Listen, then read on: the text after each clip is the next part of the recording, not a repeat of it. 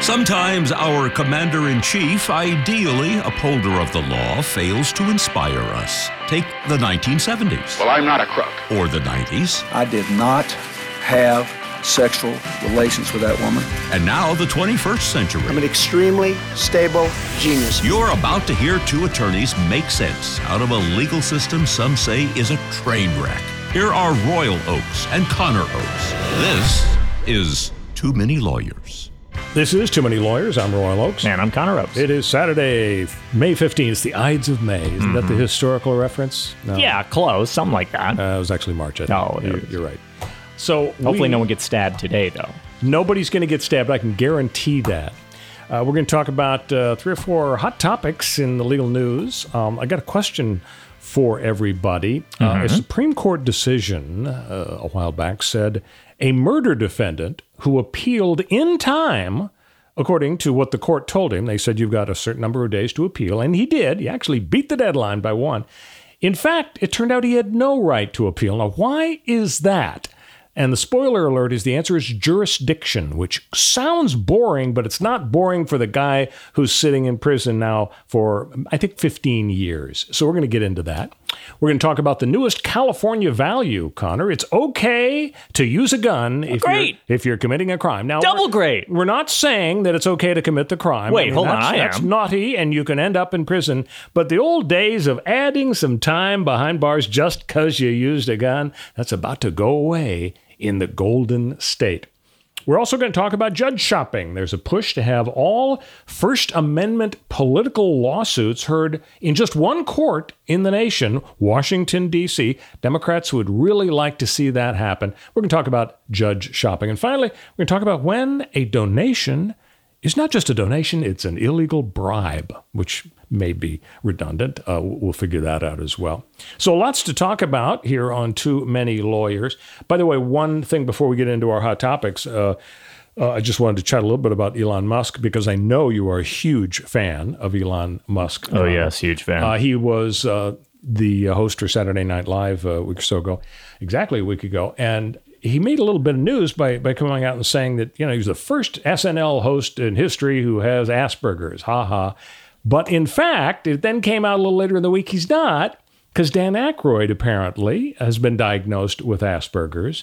So the thing is, I think I told you the story, Connor, about running into Dan Aykroyd in federal court a few years ago. So just for the few people who don't remember the story, which I told a while back on the podcast, we were trying a case in federal court here in Los Angeles, and we were in the cafeteria during lunch one day, and what do my wondering eyes see across the cafeteria? About 30 feet away, it's Dan Aykroyd. Spitting distance. Behind, well, of course, I wouldn't think of doing that. That would be a crime in a federal courthouse. It's a metaphor, I'm sure, but yes. Okay. Oh, okay, so I shouldn't have taken that literally.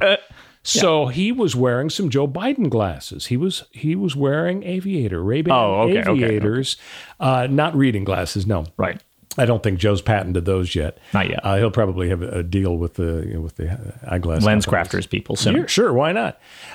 Anyway, there Dan Aykroyd is sitting with his lawyer, and I say to my client and our witness, excitedly, just a little bit too much of a sotto voce times 3. I mention his name. I say, that's Dan Aykroyd. He heard me mention his name. Oh, no. He gives me the death glare. Oh, yeah, okay? Of course. And I wanted to just drop into a hole. Of course. Because he's my all-time favorite SNL cast member since 1975 until now. He's a there have been some wonderful people from Eddie Murphy, Chevy Chase, all the rest, Kristen Wiig. He's my favorite. And so I felt really bad that he hates me. I mean, he didn't know me, but he knew. Don't worry, he knows he's what forgotten you. Don't worry. It's very possible. Yeah. So I went up to the coffee lady there in the federal courthouse a little later, and I said, "Oh, I saw Dan Aykroyd. Did you see him? Because I think he had gone in for coffee." She said, "Yes.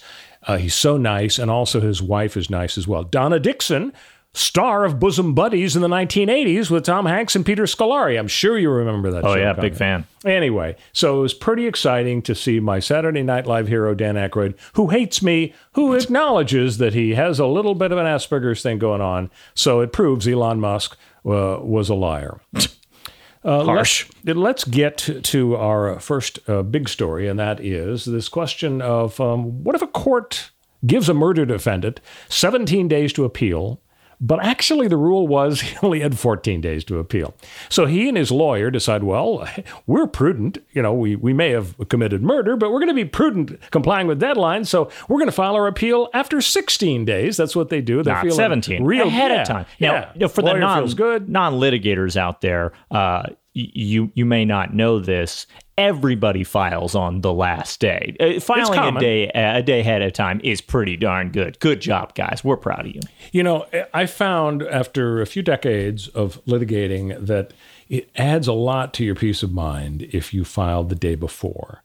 And if you pay your taxes a month early. But guess who does that? Nobody. Yeah, but if you don't pay your taxes, the IRS slaps your hand and charges you a little bit extra. If you don't file your document on, well, this guy we're talking about, he's been rotting in prison for 15 years because one court decided that he blew the deadline. So, well, he may have ended up rotting in court anyway, but this was his final chance at an appeal. So here's the inside baseball angle that we wanted to chat about. It has to do with the magic word jurisdiction. So what is jurisdiction?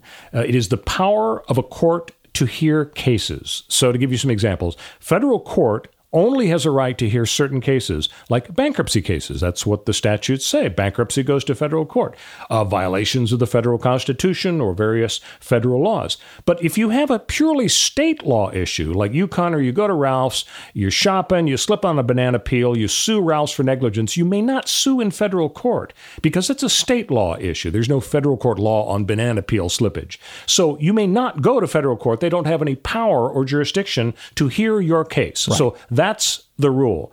Now, you can explain to I'll give you a little background. What happened to this man, case. Mr. Bowles? Yeah, so there's a man named Keith Bowles, and the case has become famous, or rather infamous, though not as famous or infamous as it should be, as the perfect example of how the system just chews people up and spits them out without regard to sort of common sense, and it's all about blind adherence to the rules. This case has become a central part of legal Twitter and sort of the zeitgeist again now, years and years later, largely because it was covered on a very good podcast called 5 to 4 recently, a couple of recent weeks, basically this month. Go check out their episode on this case. It's very, very good and gets into a lot of details. And if the 5 to 4 hosts happen to mention Too Many Lawyers, the podcast that talked about their story, well, we could live with that, right? Yeah, I'd be okay with that if you guys and gal would like to mention us as well. Of course, I know, but this is a case of a guy who was in a group of people who beat up somebody, and it was a retaliatory beat up. Right. Somebody in their group has a cousin who gets beat up. They go looking for the guy who hurt the cousin. They find one of them. They beat him up. And the uncontested facts are that our guy kicked the guy while he was on the ground in the abdomen, then walked away and got back in the car. But there's a concept in the law, which we've discussed on the pod before, called felony murder. What he did was a felony in that he assaulted the guy, and that counts as a felony. And at the end of the whole shebang, at the end of everything, the guy dies. And that is what's called felony murder. There's a statute that says if somebody dies during the commission of a felony, you can be charged with murder. Now, Mr. Keith Bowles ends up being the most harshly punished of all of the people involved in this fight, this beating up of this guy. I believe he had the public defender from My Cousin Vinny as his counsel. Something like that. Well, it could be for any number of reasons that we don't have the specifics on. People take plea deals and they rat on each other. And if you are the one who holds out, for example, then you are likely to get the most harsh sentence. Bowles ends up with life in prison. Life in prison for felony murder, not regular murder, but this enhanced, bizarre felony murder, where if you commit a felony that would not ordinarily have the punishments that come with murder, you get escalated up. It'll be related to our gun enhancements that we'll talk about later in the pod. It's the same sort of thing. But in this case, that's what happens. He exhausts several avenues of appeal, and then he eventually files what is known sometimes as the writ of last resort. It's called the writ of habeas corpus, which is Latin for produce the body, meaning something went so wrong in the process of this criminal prosecution that you need to produce me out of prison. You need to let me out. This is bad. This is wrong. It's unjust. So they say no. So they say no. And so he has 14 days to appeal the denial of his writ of habeas corpus. He has to file a notice, not the actual document. It's not like he has to craft it late into the night. Just a piece of paper saying, I hereby appeal. Right. I decide to appeal. Because that, gives people notice. You don't want the court to be blindsided by, these appeals. They're coming out of nowhere. We didn't have notice that he was going to appeal. So you have to file something. So the rule says you must file your appeal within 14 days. And what does the trial court tell him instead? The court says, you got 17 days. And they write in an order from the court, 17 days. And somebody is typing this up, and they write 17 days, and they mail it out to him. And the Bowles or his counsel get it, and they see it, and they say, okay, 17 days. Well, let's file ahead of time. One day early, day 16, right? So they do file on day 16. When they get into court, the court says, oh my gosh, we're so sorry. We're denying your appeal because you only had 14 days. I know my order said 17. Oh, yeah, we acknowledge it. That's an established fact. And Bowles and his lawyer say, excuse me? Right. What? And so they take it up to the United States Supreme Court. Right. And this court didn't have to take this. They don't take every case by any means, like 1%. And Clarence Thomas wrote the majority opinion, a 5-4, very slender majority. Mm-hmm. And what did the 5-4 majority decision say? So Clarence Thomas was brief in his decision. He basically said, look, this federal court has a right to set some deadlines, and it has no right to change the law and make up its own deadlines in other scenarios. And jurisdiction is a key factor because Clarence Thomas says jurisdiction means power. The only power a federal court has to hear things are bankruptcy cases and federal law cases, and also cases where you complied with federal rules, namely deadlines for filing there's appeals. A difference, they're saying. There's a difference between local court rules, where courts say, I'm going to decide that you have X amount of time to do whatever, versus something that's written by Congress. Congress is the body that determines the jurisdiction of federal courts. Congress is are the ones who write the laws that say federal courts can hear laws on federal issues. Here's a federal law and the courts are federal courts are the correct place to go if you need recourse underneath this federal law. So it's really up to the Congress to make those sorts of decisions. And in this case, Congress wrote the law that says if there's if you want to appeal a decision of this type, you only have 14 days to do it. So it was not up to the trial court in this case to say you have 17 days. They can't give him 3 extra days. And because they don't have the right to give him the 3 extra days because it's a, quote, jurisdictional, close quote, issue, Clarence Thomas says, sorry. So the minority, Justice Souter and 3 other liberals in the court write an opinion in dissent.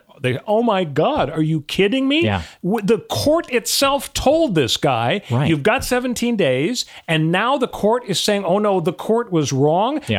Jurisdiction, this guy was ripped off. But they were in the minority, and the Clarence Thomas opinion stood. I mean, how can we square this, right? I feel the same way that I would say the 5-4 hosts certainly feel, and I would say the random person on the street probably feels that this is, and the minority and the on the Supreme Court and the people who are arguing for Bowles at the Supreme Court, they said there is an exception to the rules that say this is jurisdictional. There's an unusual circumstances exception. Unique circumstances. Thank you. Unique circumstances. And Clarence Thomas explicitly in his opinion said, oh yeah, that whole unique circumstances thing, we're overruling it to the extent that it could ever apply to anything like this, basically. We disapprove of that line of thinking.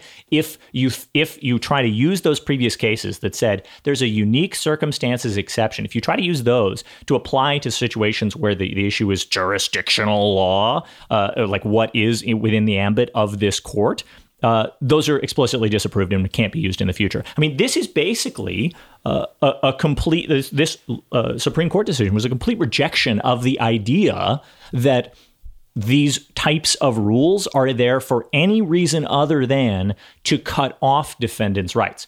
Often deadlines in federal court, especially in criminal actions where you only have one party who can actually be personally impacted, the defendant, the deadlines are there to protect the defendant. For example, a statute of limitations. If you are accused of beating somebody up and thus assault, there's a statute of limitations, a deadline by which the state has to bring your prosecution, your criminal prosecution, within a certain number of years. And if they don't do that, then they've blown it. They've missed their chance. Because witnesses die and move away and forget things, and evidence is destroyed or spoiled or fades and blows away. And suddenly you're going to have to defend yourself on a criminal matter in a spot where you can't find your witnesses or your evidence. And that's really bad and dangerous. So we have deadlines to protect defendants. In this case, the Supreme Court says, forget all that. The defendants aren't the ones, whose rights we care about protecting here. We care about things like vague concepts of efficiency of the court. Well, you can't be having people file notices,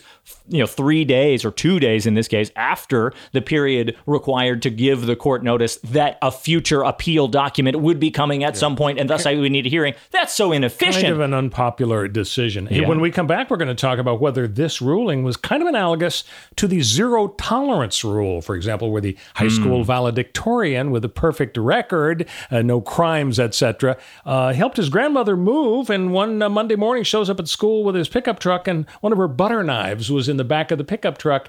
Boom! No more valedictorian, no more scholarship, no more graduation because of zero tolerance. So we're going to talk about that when we return. But first, Connor's going to tell you how to rate and subscribe our podcast. Yeah, so check us out on whatever podcast platform you use. That might be Stitcher or Spotify or Apple Podcasts or Podcast Addict or whatever platform, because we're available on lots of platforms. But on each of those platforms, you can leave us reviews, give us stars or numbers out of 5 or whatever the platform uses. And you can also leave us a text review where you let us know what parts of the show you're liking the most and what we should do more of. And if you have any negative comments, label them with respect to Royal and how he's bad at this. So, or just keep them to yourself. Or just keep them to yourself. Yeah, absolutely. We'll be right back on Too Many Lawyers.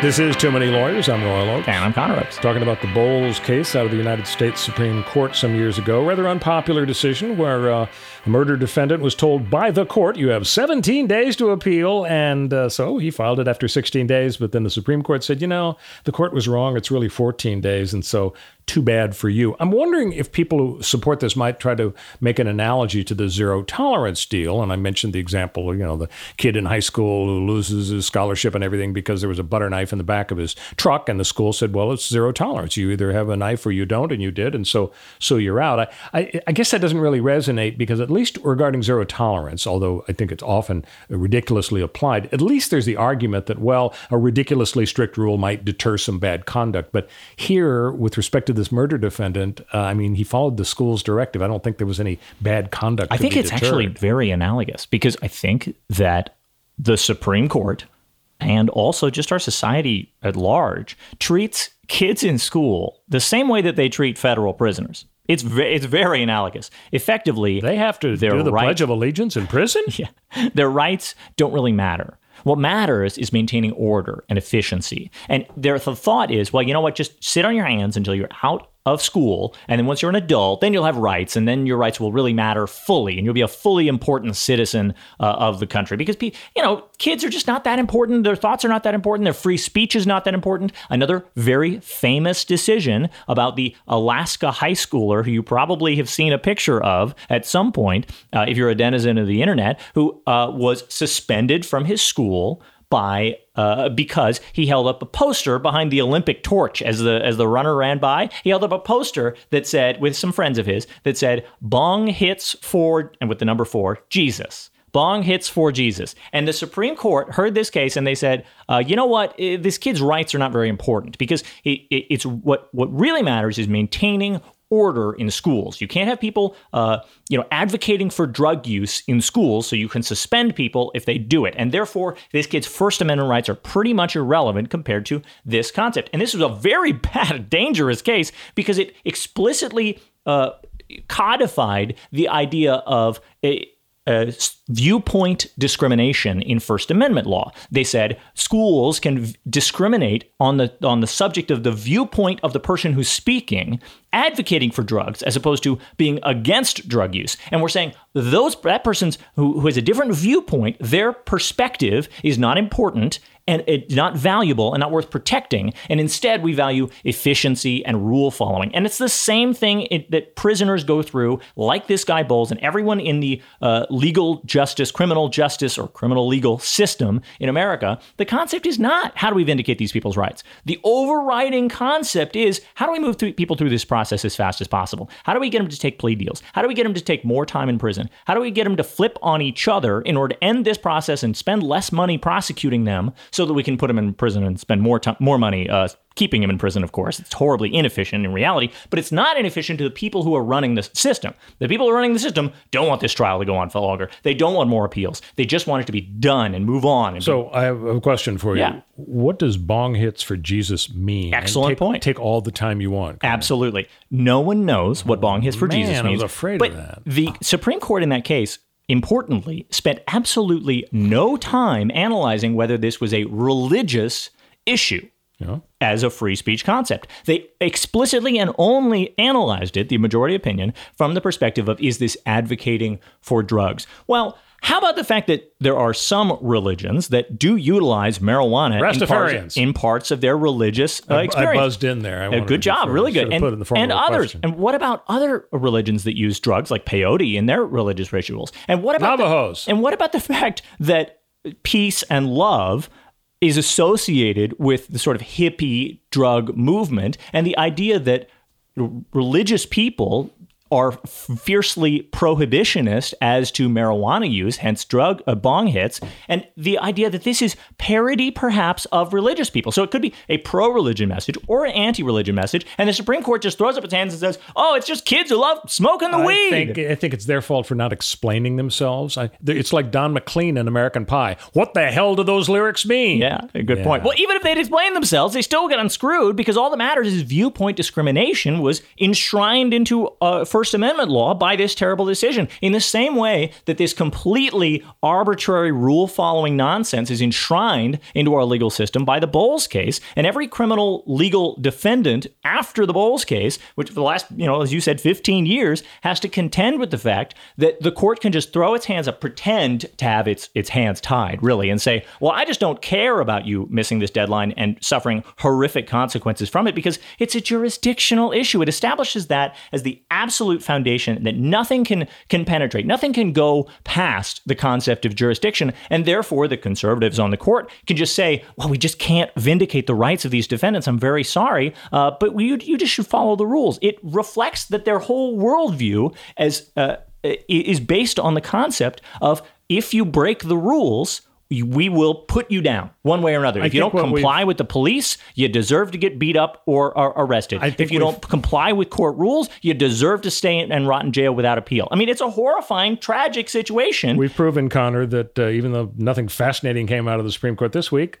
doggone it, a 15-year-old Supreme Court decision is good to talk about. Let's get Keith Bowles out of prison. How's that? Let's go to our second topic. The newest California value. It's okay to use a gun if you're committing a crime. Yeah. So here's the plan by the California legislature. They want to essentially decriminalize the use of a gun in a crime in order to minimize the effect of this law on people of color. To be entirely clear, the crime is still against the law. Oh, yeah, that's right. But let me get this straight. Guns are bad. Guns are bad, sure, we should restrict the right of people to own them. Yes. If we have to let them have guns, there must be strict limits like background checks and red flag laws, and mandatory gun insurance, and mass shootings are a horrible tragedy, killing many people a year. But on the other hand, there's gun use in crimes generally. Every year, 14,000 people are killed using guns in crimes like murder, assault with a deadly weapon, manslaughter. 28,000 are injured in shootings by criminals, in addition to the fatalities. So that's 42,000 deaths or injuries involving guns in crime because of the devastating effect on the use of guns on crime victims.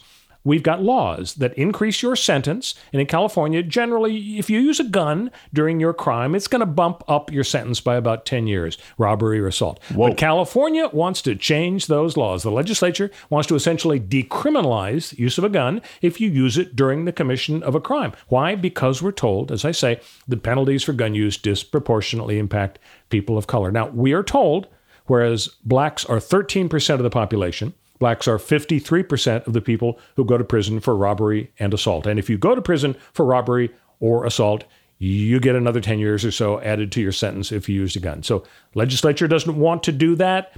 My question is, wouldn't it be better to do whatever we can to reduce whatever racism there is that infects police and prosecutors and the courts and the laws, but leave in place penalty enhancements for the use of guns given the horrendous human tragedies inflicted by guns in connection with crimes? Well, the question begs that it's possible to reduce the racism inherent in cops and prosecutors. If anybody can do it, Joe Biden can do it. So that's step one, is maybe it's impossible to do that. And secondly, even if it's not impossible to do that, we can look at the implications of a policy that's in place right now and say, okay, the implications of the policy are that you have racist outcomes. So why don't we change the policy that's in place and not try to change the hearts and minds of cops and prosecutors, whose hearts and minds are very hard to change and take decades and decades and decades, when we could snap our fingers and change the outcomes now so that the people who are living in our society aren't suffering from racist and unequal outcomes. Imagine a hypothetical gun enhancement system, right? Where Elon Musk builds a drone that has a rocket launcher on it, and it has if anybody can do it, he can do it. Yeah, exactly. And it has a special AI, a computer and a camera on it. And the drone follows people around. And when it sees a crime being committed that involves a gun, it shoots the rocket launcher and explodes the person who has the gun. Right? And say there's a 100% positivity rate, and they never get a false positive and never blow up anybody who isn't carrying a gun and committing a crime at the exact same time. Hard to believe. It is hard to believe, right? Yeah. And if they never get a false positive and never accidentally hit somebody who who wasn't committing a crime involving a gun, you could look at the results of that, and if you say, oh my gosh, this is blowing up twice as many black people with a rocket launcher as white people, even though black people are only 13% of the population. And statistically, black people don't commit a higher percentage of crimes of this type than white people. So there's something going on in our system in terms of where we're deploying the drones, how often the drones are in the air, what kind of crimes the drone recognizes as the kind of crime that deserves, blowing up, or what kind of guns people are carrying that get recognized by the drone. All of these are analogies for policing and the way that we police people and track them down, how often black people are stopped and frisked and prosecuted for crimes, how often they own guns and then use them in crimes and then are prosecuted for it, as opposed to white people who also own guns, use them in crimes, but aren't prosecuted and prosecutors don't ask for gun enhancements. Say you look at all this and you go, wow, we could just stop the drones. We could ground the drones, still prosecute people for crimes. Right. Or take the rocket launcher off the drone and just have them record the crime, and then people get arrested, and then they go to trial, and then they get sentenced for the crime that they did. But we don't do this whole blow you up with a rocket thing just because you were using a gun. Obviously, that's the right outcome. Obviously, even though we could look at this and change the whole subject and say, well, what if we tried to make cops not racist? Okay, that's not what we're talking about here. We can snap our fingers and ground the drones. That's all we got to do right now. It fixes it right now. And so the idea that we would instead talk about, well, how about we do this incredibly hard thing that has failed for 200 years of changing people's hearts and minds and making them less racist people, and instead just say, well, we can't fix the laws in place that create racist outcomes. I hear you. And I think we should send you to Sacramento to testify. I think the legislature would love to hear your hypothetical. Do you worry at all about the fact that if we get rid of the gun enhancements, a bunch of people who don't serve the extra 10 years are going to be back on the street and committing more crimes with new and better guns? Does that concern you at all? It doesn't, because we so incredibly over-police people currently, that our society, like the recidivism rate for crimes is high, but it doesn't have to be that way. Anything that we do to improve the criminal legal system will improve our recidivism rate. Anything we do to improve our society and lower the amount of these crimes will lower the amount of these crimes. Like, there are lots of avenues to improve things that we can do literally in any moment if we do it. And that gun enhancements are not that and have not been that. Gun enhancements are just a way to stack up a massive number of years in prison in front of criminal defendants in order to force them to take plea deals. That is the outcome that has come for years and years and years from gun enhancement. We realized all they are is a tool for prosecutors to force people to take plea bargains. And so when you take that tool away, there will be fewer people pleading guilty to crimes and they will be serving fewer years, but it will also be a lot of innocent people back on the street too. So I'm not really worried about people, not suffering from gun enhancements and not paying their whole prison terms, because people are already serving 10 times the amount of prison time that they need to serve to be rehabbed and improved and help themselves anyway. And all we got to do is support them when they leave prison anyway. Well, for the record, I disagree. I am worried about those people, what they might do in those 10 years. But we can agree to disagree. The important thing is people should set their DVRs for when you testify in front of C-SPAN. California. Exactly. Yeah, exactly. Because it's going to be a ratings buster. When we come back, we're going to talk about judge shopping. It's even more fascinating than you might think. Stick with us. This is Too Many Lawyers. I'm Royal Oakes. And I'm Connor Oakes. So judge shopping. I buy all my judges at Hot Topic. There's a push to have all First Amendment political cases, like Citizens United and stuff, heard in just one court, Washington, D.C. So let me give you a little background.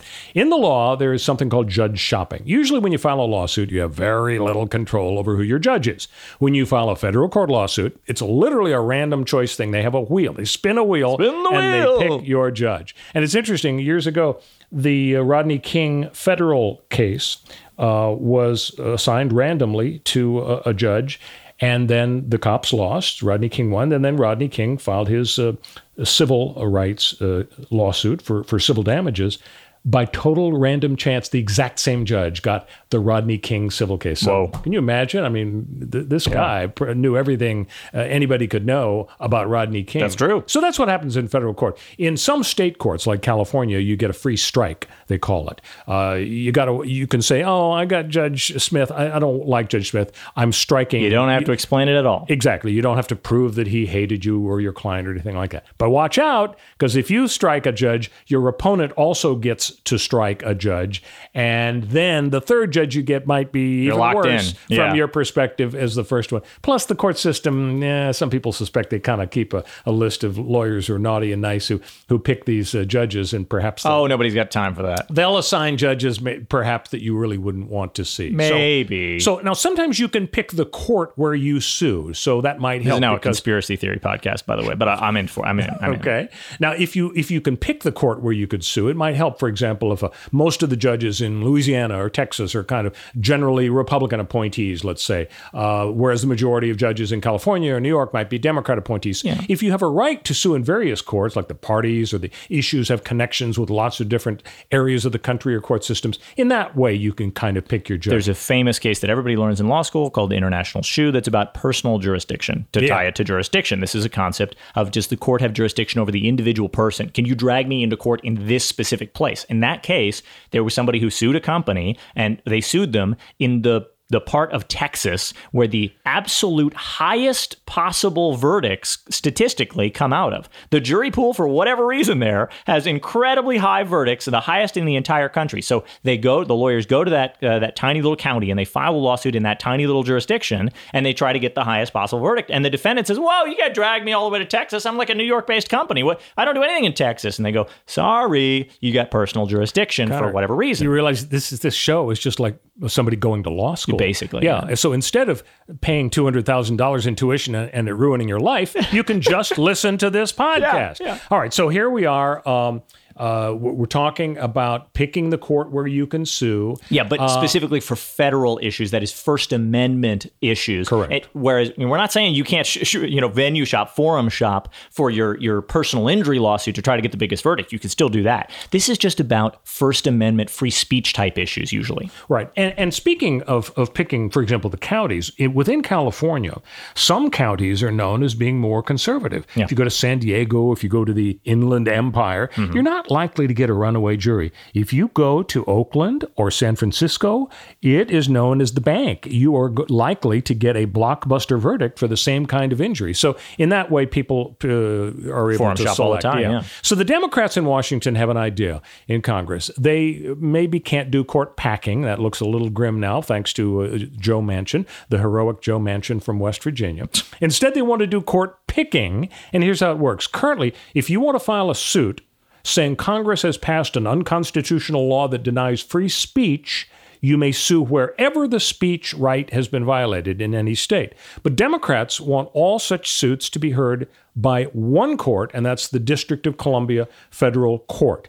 And in that court, for example, it's a 6-4 majority of Democrat appointees to the appeals court, the trial court, that is, a 10-4 advantage of Democrat appointees for the other court. And this is related to another topic that we've discussed a lot previously, which is the idea of nationwide restraining orders, basically. National injunctions. Thank you. National injunctions that federal courts can issue. You bring a case and you end up in the Sixth Circuit and whatever, and they issue a decision that will be binding on the entire country. And for example, the Ninth Circuit, fairly liberal, was home to a bunch of, well, it still has an advantage of Democrat appointees over Republican appointees.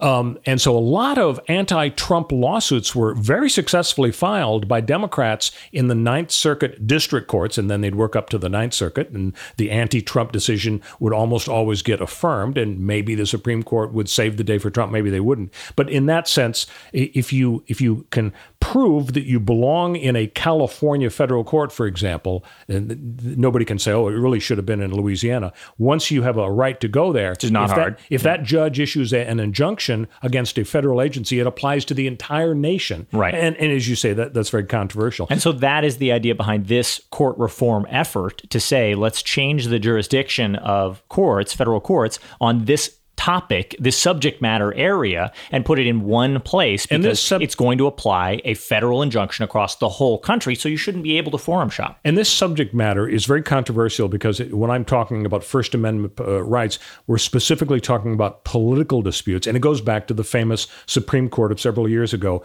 called Citizens United. In Citizens United, the Supreme Court held the First Amendment's free speech clause prohibits the government from restricting independent expenditures for political communications by corporations and labor unions and other associations. It was a group called Citizens United. They didn't like Hillary. They produced an anti-Hillary movie in 2008 when Obama won, and they would have violated a campaign finance law that banned any corporation from electioneering within a month or 2 months of an election. And Anthony Kennedy, and joined by 4 others on the Supreme Court, held that the law violated the First Amendment. And so that's the background. And I think the Democrats are eager to make sure that in this hugely controversial and important topic, they want Washington, D.C. judges to handle it. And the Republicans are saying it's judge shopping, and it's not really right. Yeah. I mean, it's a contentious issue. I understand the arguments that, hey, we've got a system going. It's going pretty well. Why are we rocking the boat?